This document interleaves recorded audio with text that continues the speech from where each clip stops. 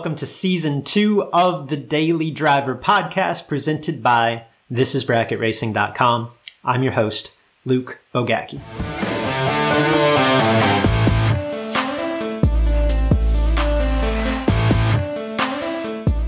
I get a lot of pushback, not only for my own optimistic nature, but for the way that I often share it, coach it even, in a competitive atmosphere. And I'll admit it, in my own mind, it's pretty simple, right? You either believe in yourself and the idea that things are going to work out for you, and you perform accordingly, or you doubt yourself and or assume that the deck is stacked against you and perform accordingly. Now, I realize it's not necessarily that simple, right? It's not always that black and white for everyone, right? We've been around, we've seen some things. We realize that it's not as easy as clicking our heels and wishing it into existence.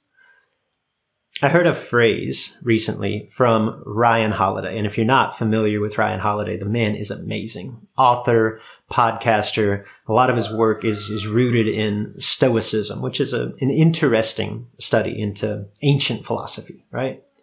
But Holiday said that the Stoic nature is boldly optimistic and ruthlessly pragmatic.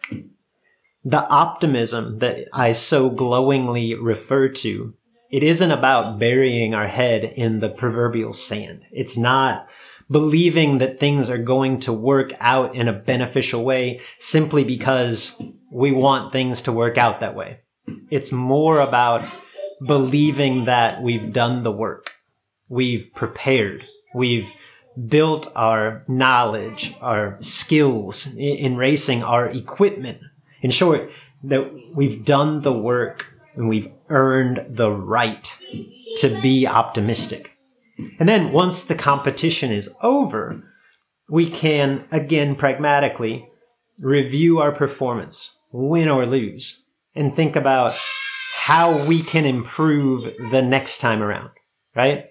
If we perform that exercise repeatedly, and if we actually accomplish that goal of small, gradual, almost imperceptible understanding, improvement, with each week, with each event, if we can check that goal off the list a percentage of the time, think about the cumulative effect months, years, decades later.